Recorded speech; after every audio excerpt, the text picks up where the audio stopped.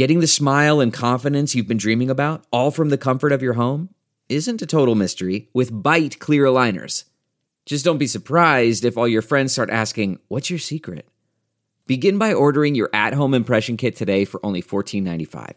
Byte clear aligners are doctor-directed and delivered to your door. Treatment costs thousands less than braces, plus they offer flexible financing, accept eligible insurance, and you can pay with your HSA FSA. Get 80% off your impression kit when you use code WONDERY at Byte.com. That's BYTE.com. Start your confidence journey today with Byte.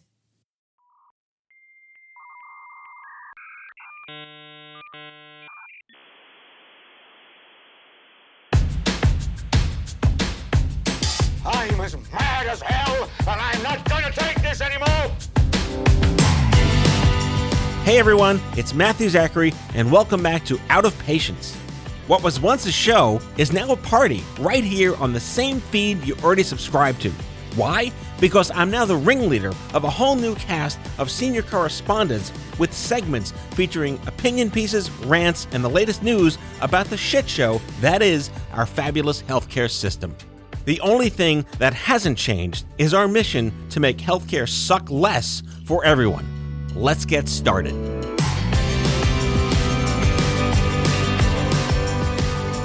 Hey guys, welcome back. My God, what a great show I had today. Interviewing Dr. Lishan Aklag.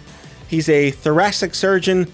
He knows the doctor that helped my dad live after his triple bypass. Like such a karmic moment to meet a man that knew the guy. He's the chairman and chief executive officer at PavMed and Lucid Diagnostics. And this show is all about this brave new world of technology and diagnostics to a point where it's now possible to never get certain cancers in the first place at all. Now that's progress. He fled political violence in Ethiopia as a young teenager. He's held people's hearts in his hands. He knows Dick Cheney has no pulse. We'll get to that funny part of the show. We talked about what keeps him up at 3 a.m, why he started this company, what his passions are. And then, of course, we dig into things like getting a drug to market, getting a diagnostic. How do people know it's possible to not get something they don't want? Like, I don't know, cancer? He's also one of the top 50 healthcare technology CEOs of 2021. And my God, what a story. This guy's a human being. He's got empathy. And not that you want to see a cardiac thoracic surgeon in your life, but if you do, he's the guy. Enjoy Dr. Lishan Aklag. Here we go. Lishan, thank you for coming on the show. Thanks. It's great to be here. Long time. I think years. Yeah. It's about 2 years. Yeah, we've been trying to connect for a while. Special shout out to Sean O'Neill. Yeah, we had a little pandemic to deal with and a few other factors. What? Wait. Did something happen?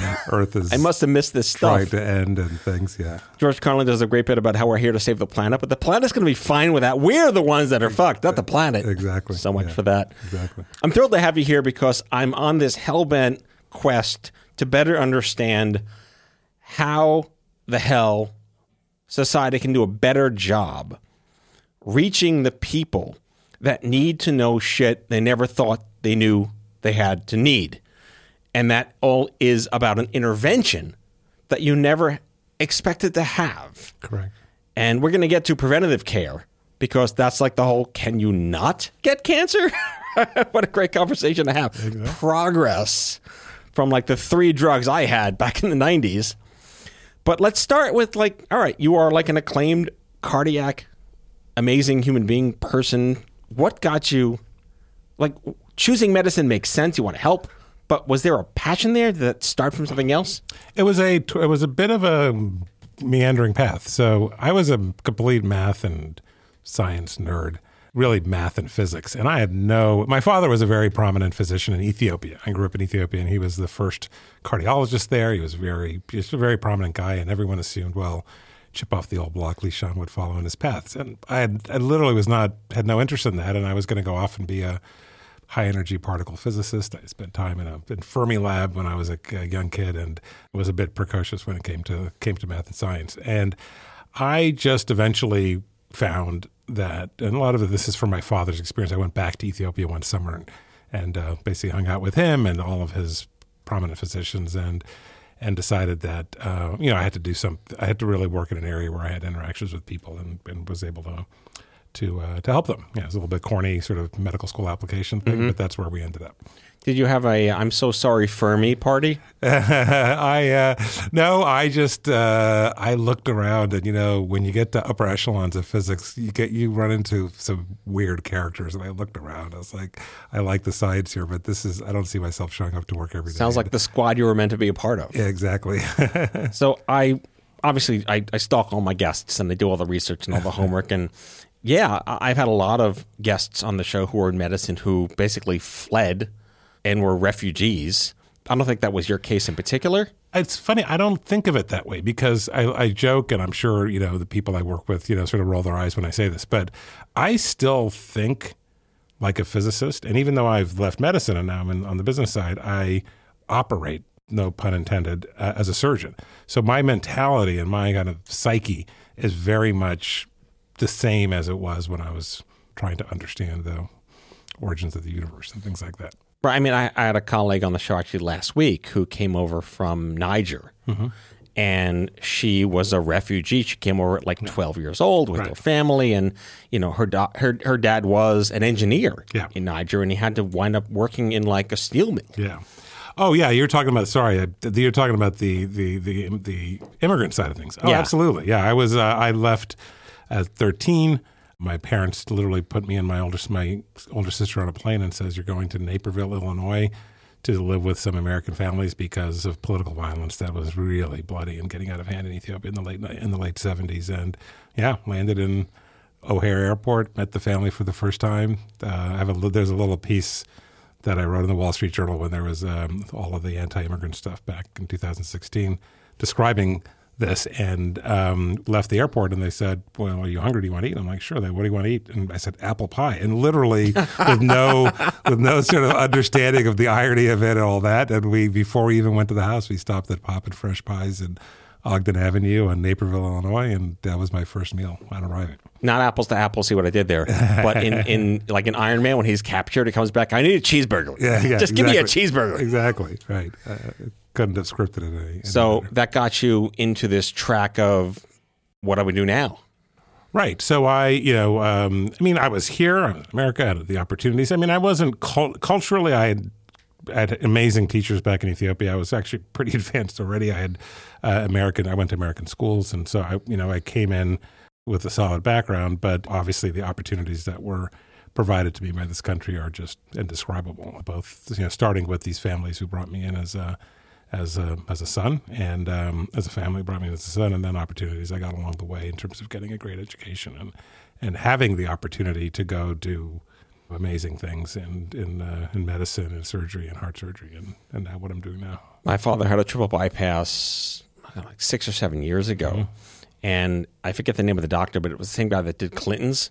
It was Craig Smith. Yeah, Craig Smith at Columbia. Yeah, that's an amazing human being. Worship that man. Yeah. Hey, he saved my dad's life, but it's like, I held your heart in my hand. Yeah, he is just a gentleman surgeon, brilliant, a real doctor. A lot of surgeons are not, are sort of see themselves as technician. The man had empathy. He cared. He came out and asked questions. He spent time. He had a thing in the peak COVID in the first couple of months where he was writing these essentially blog posts. He's a surgeon, but he was talking blog posts about the disease and about the sort of the drama and the human suffering, and a lot of it was started to get people sort of who were in the trenches and just getting hammered in those first couple of months.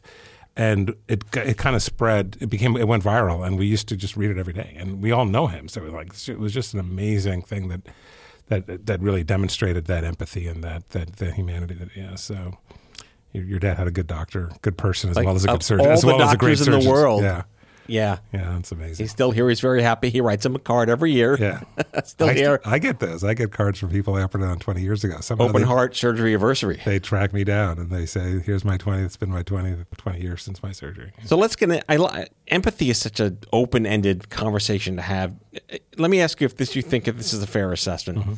It's easy to say we've lost empathy in medicine, but is it because human beings have gotten less empathetic in medicine, or because the system, quote unquote, has made it nearly impossible to have enough time with these patients in primary care and specialty care where the Hippocrates you wish to practice just cannot be truly invested in. Yeah, it's a complicated. There's no simple answer to that, but I can tell you that I fall on a little bit more on the line of physicians blame the system too much. The system is terrible. There are lots of issues that need to be. Yeah, there are a lot of things that need to be fixed, right? But there's a lot of whining, and I think a lot of physicians have become just kind of jaded and transactional, and they forget the privilege. It used to be that when medicine was sort of the noble profession, it was also a privilege. The privilege to have a job that you could show up to every day, where your work is actually improving lives and at times saving lives, and particularly in high-end specialties. And I think a lot of that has been lost just societally and just a whole variety of other things. But that's not to say there aren't. You can see it because there are people like Dr. Smith and others who just exude that every day. And so you can see that contrast. They're working under the same system. They're dealing with the same headaches with electronic health records and pre-authorizations and all the things that people are constantly, malpractice and all the things that physicians sort of whine about every day, which are real. But there are people who are working under that same system who haven't lost that sense of privilege of being a physician and caring for people. And if you're a heart surgeon, actually holding somebody's heart and stopped and fixing it, which is really the epitome. That's a strange, terrible power privilege, isn't it? It's really a mind-blowing thing, and a lot of surgeons kind of move on from that and they just become more technicians. But I do miss that part of it, and I never took that for granted. I mean, the most dramatic for me is people think about heart transplants as sort of technically difficult. They're actually not that technically. Sewing in a heart's not the most technically challenging heart operation. As crazy. Yeah, as I do this every Thursday. Yeah, right. But with the bypass surgery that your father had can actually be more tricky than heart transplant. But in terms of the, just kind of the metaphysical sort of power of the whole thing, you have. I'll never forget. You walk in the next morning and you look on the monitor and you see an EKG, the EKG tracing. And the person's up and awake and talking to you, and you think, wow, that's amazing. That humanity, you're looking at a completely different tracing because you knew what it looked like because it was sick and it was very abnormal. And you're sitting there talking to this person who was, really sick and had a end-stage heart, and you look up, you look at them, they're like chowing down. You look up, and it's just it never ceased. Well, the Urkel, did I do that? Shows up. No, actually, it's not so. Just to be clear, it was not sort of the personal victory there. It was more just meta, just very meta. Right? Yeah, like wow, how crazy is it that we have the ability to change these people's lives like that? So that's the privilege part of it that I talk about. You're the first thoracic surgeon I've had on the show in 300 episodes. So I had to bring up this anecdote, which you may know already. Dick Cheney, valveless mechanical heart. Did you know this? I did, yeah. He has no pulse. He has a HeartMate, yeah. The HeartMate. Have you seen those? I've implanted them, yeah. Really? Yeah. They work really well? They work, and it's interesting that, and we're getting better at it. People have been working on artificial hearts since the 1960s. There were two very famous heart surgeons back at Texas Heart Institute that have been working on this for decades. It's not an easy problem to solve. And in the last 20 years, there's been significant progress, and you have these implantable pulseless pumps. I mean, the heart's ultimately how do you not have a pulse, right? How does that work when you go to checkups or whatever? I mean, think of any kind of plumbing. You don't have to have pulsatile flow. You don't have to have a pump that contracts. That's just how we're designed. I believe he got a heart transplant, but he had that for some period of time, and then as a bridge, which is the most common way those heart devices are used, and he eventually got a transplant in the 70s. Yeah. Right. So you just have to – how do you go through life without a pulse? How does that work when you go to the doctor? I mean, there's a lot when you take your clothes off and you're in the there's tubes and wires and things like that. So there's no mystery as not to what's walking around going on the beach like, But if you did check someone's pulse, there would be no pulse. There's just flow. So you've been at this a very long time, and you've seen the evolution of medicine and the progress we've made, and quality of life used to not be a thing that mattered to patients, and now it's part of like what is defined as a, quote, outcome. Yes. Which is so, I think it's part derivative but part intentional, because what's important to this patient is different than what's important to that patient. How have you seen this from your perspective as it pertains to, I don't want to be here, I didn't ask to be here, I'm terrified, and I don't know who to trust? Again, there's a lot to unpack there. So the first thing that I think you hinted at, which is an interesting thing to touch on, which is that in medicine, everything has to be kind of formalized and structured and scientific method and so forth. So when normal people talk about quality of life, right, it's like, well, how are you doing? How's your life? But when it sort of creeps its way into organized medicine, it's quality of life instruments and surveys and, all this sort of analytic stuff, which is good. I mean, I'm not minimizing. There's useful information to be had there in terms of understanding how to assess the things that we do and be better and so forth.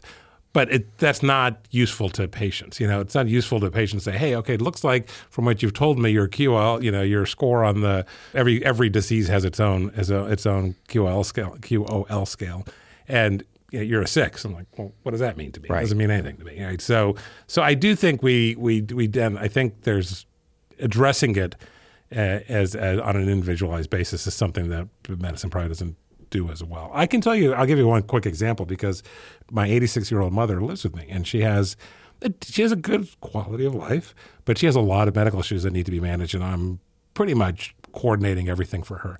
And I can tell you with her, every decision that is made with regard to her numerous medical problems is actually based on me watching her every day and understanding, going for a walk with the dog and doing, it is truly her quality of life. It's not some number on some scale that was designed and validated, in some clinical study. Right. So, but she's my mom, so she's lucky to have you. I could be invested in that, but that's sort of an extreme example. Yeah.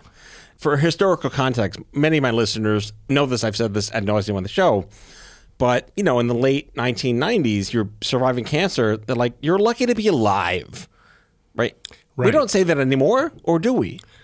We shouldn't. I mean, I don't, I think we've made frustratingly slow, but certainly some progress in certain aspects. I mean, I've had a couple of, I'm in my mid-50s, and I'm starting to have cousins now who are going through this. I had one cousin who was diagnosed with stage 4 lung cancer, and I told, most of my close family, need to start figuring out what's going to happen. He had fluid around his lungs, and there's all the bad signs of that, right? And that was 4 years ago. He's in good shape. He's on Keytruda, I think, or some analog of Keytruda, one of these immunotherapies. And right. For those of us who've seen this for decades, it's bordering on miraculous. And another cousin recently is a pancreatic cancer survivor. Mm-hmm. Brutal pre-chemo, a robotic pancreatic resection, another brutal round of chemo afterwards. So the whole time I'm thinking, this is the best we can do. Yeah. He almost gave up a couple of times. I had to really just encourage him to just hang in there. And it was brutal. But, no evidence of disease. He's a year and a half out. And that was universally in most of my career in practicing medicine was a death sentence. It was a true death sentence. Yeah, but still, bringing someone to the brink of death to save their life. Exactly. Can we not have to do that anymore? Exactly. Right. But that's what we're going to talk about in the second half of the show. So we'll be right back after these phenomenal ABC Family messages from 1984.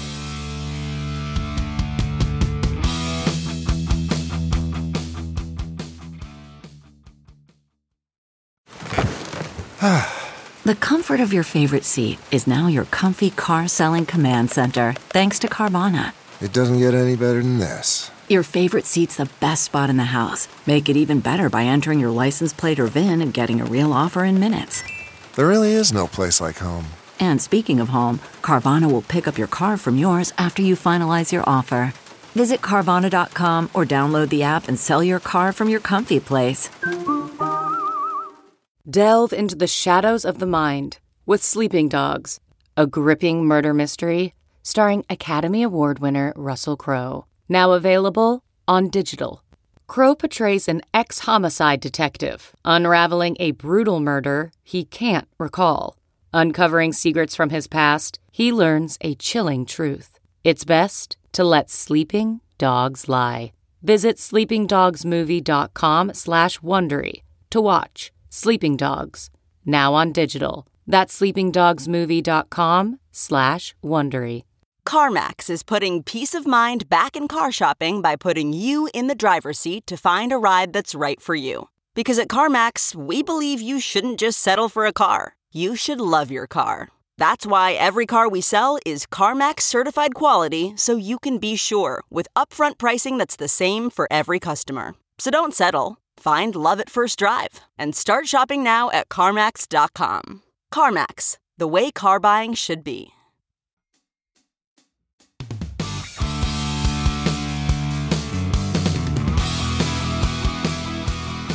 So, from like historical perspective, I was diagnosed 26 years ago. There was like 4 drugs. There was surgery and 4 drugs. Now there's 40 billion drugs, which is great progress, but it also makes for very interesting shifts in how people who become patients are treated. But in the case of where we're going to get to what you're doing now, of these miracle drugs and products and diagnostics that exist today, we can find things almost as they start to happen instead of having to wait for it to be something bad. Let's talk about how you left medicine to get into this entrepreneurial role of, is it possible to just not get shit in the first place? Yeah, I think there are common threads between what you're talking about and what drove me to do what I'm doing now, which is just asking the question of like, why do we do it this way? You know, isn't there a better way to do this? And I have this story. I think it was in an article byline article that I wrote when I was literally a medical student in Boston at Mass General Hospital, helping out on a gallbladder surgery where the surgeon was just doing this surgery out of the 1950s. And I was just like, well, that's interesting, Dr. So-and-so. I've heard you can do a lot of this stuff through scopes and through small incisions. And he's just looking at me, giving me the dirty eye the whole time and said, we could have both crawled in this incision thing. It was just crazy how barbaric this was. And I was just the naive medical student, I'm sure he wanted to swat me from across the table. But he did. He finally chimed in and said, I do it this way because it's how Dr. Churchill taught me how to do it. And I knew what that meant. Dr. Churchill was the chief of surgery there in 1930. Whoa. Okay, so he had trained in the 50s, and this was in the late 80s. But that had a huge impact on me. I'm thinking, how could you? I don't know. There was a real dissonance there, and that's when I first started this kind of built into my psyche in medicine, which is looking at kind of everything we do, little things, big things, and then think about how can we do it better? Why do we do it this way, and how can we do it better? And that's sort of a common thread that, like you said, my cousin, thank God he's alive, but God, there's got to be a better way to do that than to put him through. Well, and your mom's lucky to have not just you, but you. Right, you know the ropes, you know the system. Our dear friend Joe Abdo has a great story where his mom had multiple myeloma, and she's confronted with all these choices, and Joe happens to know the game. He knows the trials, he knows how to speak the language, and he's telling his mom's doctor about what she should be on, and the doctor doesn't even know these treatments exist. Yeah. How do we solve for that luck of having to be lucky to have Joe as your caregiver or you as your mom's caregiver? And in my case, my uncle told me not to do chemo because it would have put neuropathy back in my fingers, and I was a concert pianist. So that's the luck part. I think I got to be the cynical Gen Xer. We just have to have better doctors and better systems and people who understand. My mom's has great doctors, but to navigate and coordinate, you push here, you squeeze there. Everything she has is very intertwined. And nobody but me understands the sort of the nuances of how it all interacts. It's just nothing against them individually, but the system doesn't really allow sort of this integrative approach. And again, she has me, so I can do that. So I think it's a combination of doctors being more committed to that and having systems and using modern technology, using data and records and digital health platforms and other things to facilitate and better coordinate care. So we have a long ways to go with that. So 6 years ago, I think happy anniversary coming up soon, you started this company called PavMed. Correct. It was like a Dungeons and Dragons dice roll to get that title. How'd that happen? I played Dungeons and Dragons. I know. I was a math nerd. Remember, in high school, I was a D&D guy. So where'd the name come from? Oh, that's interesting. So prior to PavMed, the first chapter in this enterprise was an entity called Pavilion Holdings Group. And All right, that say was, no more. Yeah, so that was me and the two other co-founders, and we started this entity. It was basically a holding company that functioned, and we decided to start and spin off individual medical device companies. And we were doing that while one of the other physician, the other surgeon in the group, we were practicing full time. And so that's where it came from. Pavilion was intended to sort of describe Got it. Pavilion with lots of stuff in it, And it's really grown. You're acquiring businesses. Is it fair to say that the general gist of the products and the services and the diagnostics that this company is going to bring to market are to help people catch illness before it becomes an illness, or catch it early enough when it's not going to kill you? It's actually broader than that. Okay. So let me see if I can describe it. And it's evolved. It's actually broadened in directions that we didn't fully anticipate, which is one of the things I'm proud of, because we structured it and built the foundation to allow us to be nimble and to pounce on technologies and opportunities. So broadly speaking, what we decided, prior to PAVmed, we had done single product companies. We said, okay, we have a better way to suck blood clots out of large blood clots out of a patient's lungs or their heart, long 2 feet clots without open surgery, which is what we used to do. That was the sort of good example of figuring out a better way to do things. I used to do open heart surgery to pluck out blood clots from the lungs, and said, this is crazy. We're like cracking this person's chest. There's got to be a better way to go in with some kind of a catheter and suck the stuff out. So that's how we'd done single product companies, and we said, look, we have a business model. We have this, just to pat ourselves on the back a little bit. Me and Brian, the chief medical officer, have a bit of a unusual aptitude for understanding the clinical side and the commercial side. Like what is it going to take something that actually can be valuable as a commercial product. And so we had the audacity to say we're going to start this company from scratch, and we're going to be a diversified medical technology company from scratch, not focus on not be pigeonholed into cardiovascular, which is where our sweet spot is, and orthopedics or anything else, but to say that we're going to build an infrastructure where we can access the public markets, so we have access to public capital, and be able to advance products, cutting edge technologies, disruptive products, not sort of better widget products, but really truly disruptive products across the spectrum in a way that benefits patients broadly. So that's where I'm going to get to your point. So sometimes it's in preventing or picking things up in an early disease. Sometimes it's doing things less invasively with less trauma and less risk for complications. Sometimes it's doing it more cost effectively so the resources in the system can be applied to other things. So we took a pretty broad vision as to what the kinds of technologies that we were looking to develop. What I was saying earlier was that we didn't realize how broad it would be, because initially we were focused on what we kind of knew, which were medical technologies, tools that we use in surgery and interventional care, and trying to come up with better ways to do that. But because we had structured the company the way it is, when we had an opportunity to license technology in molecular diagnostics to identify esophageal precancer, something which we really had little contact with since I was in medical school, we had a structure where we could say, wow, this thing has been published in Science. We got a call from a person who runs University Hospitals Cleveland, and he told us his faculty had some amazing technology in this space.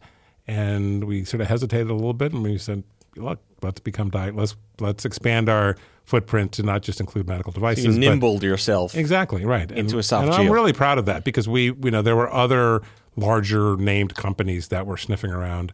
And I think I'm proud that we got it, but I also think we did a better job than a larger, less nimble company would be, because we had something on the market within a couple of years. So let's focus on that one thing, because I think from a relatability perspective, we can focus on this one specific thing. Yeah. So I'm going to say it in Matt language, and you'll say you're wrong, you're an idiot, and say it this way. But so let's say, and I only know this because of our friend Joe Abdo kind of explained this to me from like a flowchart perspective. Sure. You're eating too many beans, and you're going to Chipotle too much, not a sponsor, and you get GERD. Everyone's got GERD. Prilosec, not a sponsor. Whatever the hell it is you're on. And hopefully you see a GI or a doctor every now and then, and you get an endoscopy over 50. Maybe you want to do these things because you think there's some normal preventative care. But now there's some kind of test you get either during or after your endoscopy, and they run some genetic tests and screenings, and they say, you know what, you, Mr. Bush Baked Beans, not a sponsor, you should either stop eating these beans or go on this medicine because you might get esophageal cancer. And now we have a way to help you not get it. Okay. So you started off on the right foot, but then you veered off in a direction that's actually, it's way worse than that. Oh, okay. I'm glad I started light. Yeah, you started off fine, but the tragedy of this, of the situation we face, and when you talk about the things that you focus on, there is no better example in my mind in medicine of a sort of tragic, all deaths are tragic, but tragic deaths from a cancer that is eminently preventable with technologies that we have and tools that are available to us. I'm saying this not because it's my family, but I truly believe, we have this cancer moonshot the proposal that the administration has put forth, and a lot of emphasis on high-minded goals with regard to cutting cancer deaths. I really don't think there's any area of cancer where you have the opportunity to have a bigger impact than in this condition. So let me start with where you started and kind of aim it in that direction. So you're right. There are dietary contributors to acid reflux, GERD, the things you described, right? But it's more than that. Only I can name the consumer brands. Because it's more than that. Because people in the 40s and 50s and 60s were also eating like crap, right? Yeah. It's not like they were eating kale and and healthy food. Yeah, there was no kale in the World War II food packets. Yeah, exactly. So look at a TV dinner for the 50s, right? So there is something else going on that has led to an explosion in the number of people who have a lot of reflux, GERD. We'll just use the term GERD. GERD is gastroesophageal reflux disease. Mm-hmm. If you take just say every week, I have these symptoms where I eat and I lay flat, or in other situations I get heartburn. I get this pain. It almost feels like a heart attack. And I might take Mylanta, I might take Prilosec or something over the counter and maybe keep it in check. But it happens every week. There's 50 million people with that. 1 in 4 adults in this country have what we call chronic GERD, at least once a week. That's a lot. What they don't realize, so you said they go see a GI, maybe this, they have no idea about any of that. There's nothing on their radar about getting that checked. The only thing what we pound into people through TV advertising and so forth is you're having heartburn, you're burping, take this purple pill and it'll go away, right? That's all we tell people. Right. On the lay Eat side. all the beans you want. Yeah. Make the pill go. Yeah, right, correct. And it's not that much better on the medical side, right? So these people do not see a gastroenterologist. Not 50 million people seeing gastroenterologists. They might see their primary care physician, or they might have a primary care physician. They see their primary care physician and it never comes up. Right. They go to their primary care physician. They talk about their cholesterol and this and that. Your blood pressure and And if they're not on a prescription, you never know they're doing OTC. No, because it's OTC, and it might be on the list of problems, but they never get to it unless it actually the symptoms are difficult to control. So if you're if you're keeping it in check by popping your Prilosec, it's not even going to come up in your interactions with your primary care doctor. Forget about a gastroenterologist. So we're stages away from a specialist. Okay, but what is the consequence of that? What happens with reflux is the stomach fluid, acid and bile in your stomach end up in your food tube, in your esophagus, the downstream part of your food tube. And that part of your food tube is not, your esophagus is not designed to be exposed to acid. As you might imagine, the lining of your stomach is specifically designed to handle. Not a fabulous place to rent some space. Exactly. So it's looking here and saying, what is all this acid? Man, this is really not supposed to be here. I better change my lining to look more like stomach or to intestine, so I can handle this acid. So it's really kind of an attempt at, like in a lot of things in health medicine, an attempt to kind of accommodate this abnormal signal. Right. Anytime you try to accommodate an abnormal signal, try to do things differently in your body, your cells can mess that up. So the process it's called metaplasia, where the lining of the cells are trying to change in response to the stimulus, and that leads to this condition that in itself is a condition called Barrett's esophagus, which is an esophageal precancer. So patients, consumers, most primary care physicians do not understand the relationship between GERD and esophageal precancer. It's just not on their radar. That seems so like antediluvian. It's crazy. Yeah. It is nuts. I mean, if when we talk to primary care physicians, we bring it up like, oh yeah, I do remember in medical school, we talked, there was this, Barrett's, I guess I remember that. But in terms of Their focus is on symptomatology, and they do not send patients to primary care physicians, to gastroenterologists, unless they have severe symptoms. That's a little bit shocking, but the tragic part of it is that if you pick up esophageal precancer, so you can have early stage precancers, which is this metaplasia where the cells are just looking a little bit abnormal, they're modifying themselves, and then there's dysplasia, which is very common in many other cancers, cervical cancer, breast cancer. Right. There's dysplasia where you're just on the verge of actually becoming cancerous, right? Those precancers, we have all the elements to deal with them, to prevent them from progressing to actual cancer. You can monitor people who have the earlier stages by doing an endoscopy on a regular basis, just like you get a colonoscopy, right? And check to see if you're progressing along the spectrum. And then if you get into that dysplasia phase where you're not quite a cancer, we have a treatment that's available to patients where through an endoscopy, you can do an ablation and basically clear out the abnormal cells and reliably prevent people from progressing to cancer. Very similar to what happens with a Pap test. So a patient with cervical dysplasia because of HPV or some other thing, there's some abnormal cells. You do the Pap test, you're like, there's a little bit of abnormality there.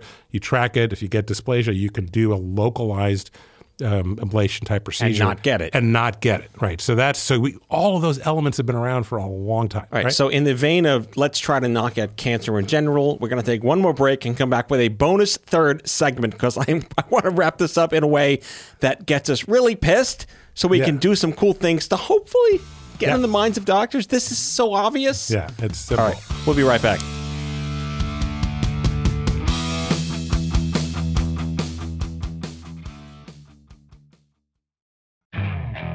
Okay, picture this. It's Friday afternoon when a thought hits you. I can spend another weekend doing the same old whatever, or I can hop into my all-new Hyundai Santa Fe and hit the road.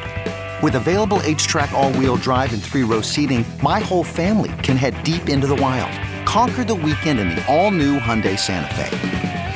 Visit HyundaiUSA.com or call 562-314-4603 for more details. Hyundai, there's joy in every journey.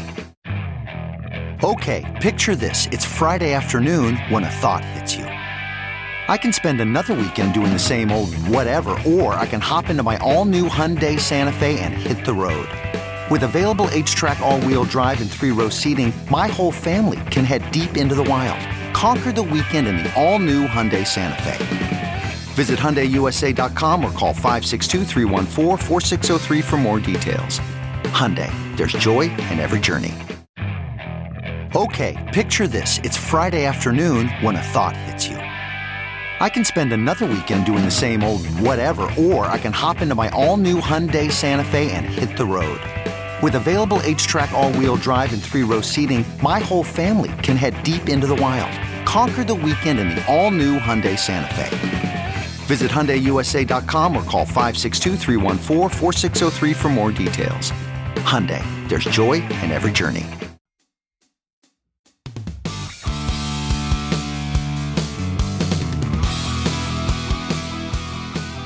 As someone who was born with a brain tumor, this idea of like, how could I never have got in the first place? If there's a way to know that this is a gateway to something else, obviously we've learned that lesson with cigarettes and smoking. I don't think in my Jewish cynicism, we're going to get people to stop eating things that give them GERD. Because obesity. It's all obesity. We know this is America. Until we cure obesity, we're not going to cure GERD. So I think we get the gist that there's a test now that people can get that'll predict whether they're at risk for esophageal cancer. It'll predict whether they have precancer. It's not just predict. It's not just risk. It's not just predicting your risk. It determines whether you actually have a precancer, which can be treated to prevent the cancer. That's insane. Yeah. All right. Okay. But just one quick note on esophageal cancer, just to remind people how the tragedy of this is not just that we're missing it, but that esophageal cancer is the second most lethal cancer. It's a death sentence. The story we hear every day is a 55-year-old been taking, popping antacids for 20 years, thought they were fine. They show up with weight loss and anemia, and the GI puts the scope down and says, "Oh shit, there's this person's going to die." I say this with air quotes. Is it as simple as helping primary care physicians just ask the basic question, are you taking any antacids? It's actually simpler than that because they already know that. It's already in the history. It's already in it's in the electronic medical record. The task that we have right now, as you said, we have a test. We have a molecular diagnostic modern sequencing DNA test that can be performed on a sample that can be collected in less than 5 minutes, 2 minutes. You swallow this little balloon thing, you get these cells come out, they get sent for this fancy molecular diagnostic test, positive or negative. We get an answer. So it's as simple as educating primary care physicians and also consumers and patients that if you have longstanding GERD, you are at risk of having a precancer. If you have the precancer, you're at risk of getting this deadly esophageal cancer. There is a test that can be done in 2 minutes in an office that can determine whether you have the precancer or not. If you have the precancer, you can be monitored and treated before you develop the cancer and not die of cancer. That's it. That's what we're educating primary care physicians about, is to understand the relationship and understand the availability of a non-invasive test that can pick this up, just like we do with other, mammograms and other HPV tests and other tests that we can use. Or Cologuard. We had the Exact Sciences team here a couple of weeks ago, and from almost like an evolutionary perspective, here's a test you can get that'll put you at risk. Here's a test you take at home, and it goes to your doctor, and the doctor says, "Oh, you should probably get a test." Yes, exactly. It's triaging people and identifying those who should be getting further workup and who are in the system being monitored. We're not going to monitor all 50 million people, right? Our idea is to identify the ones that actually have the precancer so those people can be monitored so we never, ever see them ending up with this tragic cancer. As you said, I'm a thoracic surgeon. I practiced heart surgery, but I trained in general thoracic surgery as well. So I know how gruesome an operation, an esophagectomy is. It is not fun. You're basically splitting the person open from stem to stern and taking out their esophagus and pulling up a stomach, and it's just not good. It's something no one really wants. No. Is this as much a consumer play as it is a doctor play? So we have both. We've established a direct-to-consumer channel in Phoenix that we're sort of dabbling in and trying to understand what's effective in getting people to understand this and getting patients to people who have this to understand, to be educated, and to make themselves available. We have a telemedicine service that we work with where people can actually get screened for, determine whether they should get the test, and we have our own test centers that actually. Well, where we have our own nurse practitioners will perform it. But the big task is really with physicians, with primary care physicians, understanding the relationship between these two diseases and the availability of a test. And also, to be perfectly blunt, getting we have to run this as a business. So getting reimbursement for that. I mean, we have a big challenge ahead of us. We're working with Medicare. We're working with private payers to get this covered. We had an open meeting with Medicare where Mindy Mordecai, who's one of the leading Mordecai, excuse me, who's an amazing woman, tragic widow of an esophageal cancer, a person who died of esophageal cancer, and just listening to her tell the Medicare folks about how long they've been waiting for, groups like her have been waiting for. But that's the story. If only this existed when my ex died from this. Correct. But she's made it her life's mission to save other lives and to advocate for it. So there's work with regard to advocacy around, with legislators and payers and so forth to get people. Go to market and market access and that jargony crap is a whole other show. I know. But so that's what we're working on now. We're very committed to establishing broad availability of this test so people can get it done and have it covered by their insurance. Is there a simple thing listeners can understand about a role? I mean, what role do consumers or patients play in helping something get approved?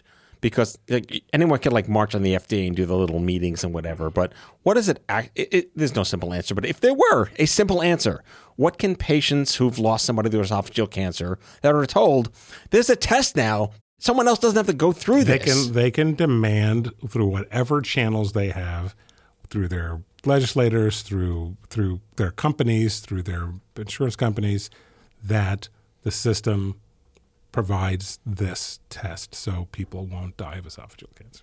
Just love the idea of it's possible to not even get it in the first place was unheard of 20 years ago. Exactly. Right. I mean, that's why I said back then why this is in many ways one of the greatest tragedies in cancer care, because we have one of the worst cancers We know everything about it. We know who gets it. We can identify those people, and we can literally prevent them not just from dying, but from getting it. The reason we have to get it in the precancer stage is that if you develop, like for example, you mentioned Cologuard. If you pick up a stage 1 colon cancer, they can pick up some of the adenomas, but they mostly are picking up cancer. You pick up a stage 1 colon cancer, you can be cured. Pick up a stage 1 breast cancer, cured. You can stage 1 cervical cancer, similarly, right? So that's why we have good screening modalities for those. Esophageal cancer, stage 1 esophageal cancer has a 40% 5-year survival. Right. So more than half will die at stage 1. So you cannot pick it up. It doesn't help. They have these blood tests now, and some of them might be able to pick up an esophageal cancer here or there. It doesn't matter. If you pick it up at 1, you're still going to have a 50-50 chance of dying. So that's the difference here, is that we can pick it up in the precancer stage. And it's actually quite miraculous because there really aren't other great examples of picking things up in the precancer stage. So this is true cancer prevention. That's amazing. Yeah, I mean, the best example is HPV testing for. Well, then you just don't get it ever. Yeah, right. Yeah, so you never get it, but that's not common. Mostly, we're trying to pick up early stage cancer. And now there's Gardasil 9, which goes up to 45 years old. Yeah. So even if you have it, you're not going to get it. Yeah, you're just not going to get it. Exactly. Right. The odds. Just the idea of just not getting it it's not innovative. It's just why it's basic. It's ridiculous. It's so basic. Yeah. It's so simple. All right, well, I want to rile up my base because we're going to challenge everybody to figure out what it is we can do as listeners, as advocates.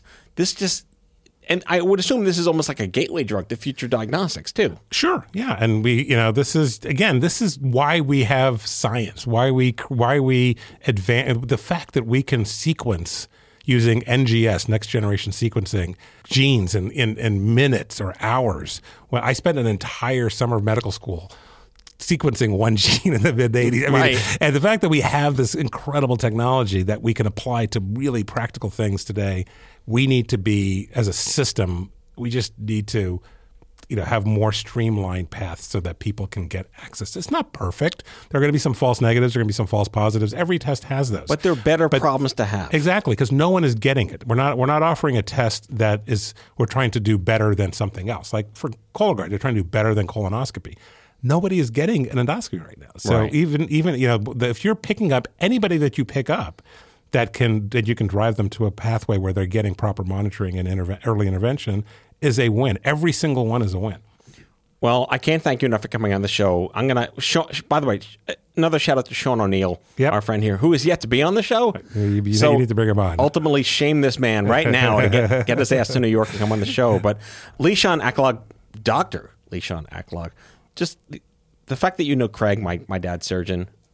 I mean, he's 75. He's living large. He's fabulous. Love you, Dad. And he listens to all the shows. It's phenomenal what you're doing, what you've invented. Chairman and Chief Executive Officer and the co-founder of PavMed, formerly Pavilion something. Get the names right. Yep. And Lucid Diagnostics. I'm going to talk to Sean about Lucid when he comes on the show.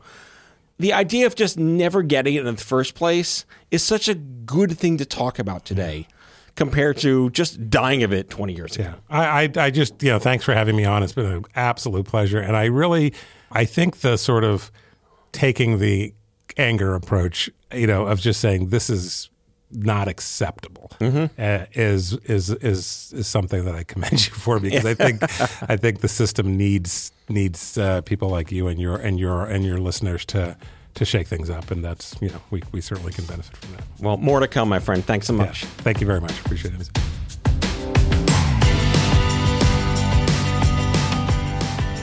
Out of Patience with Matthew Zachary is an Off-Script Health production. The executive producers are Matthew Zachary and Andrew McDowell. Our senior producer is Sarah Rosa Davies. It's mixed and edited by Sarah Rosa Davies and Kyle Moore. Special thanks to Brianna Seeley for added support. If you like the show, ratings and reviews are always welcome. Leave us a message anytime at 855-AUDIO-66. That's 855-AUDIO-66 to share your healthcare shitness with us, and we might just play them on the air on a future episode. For more information about this show and Off-Script Health, visit offscript.com. That's offscript, no T.com.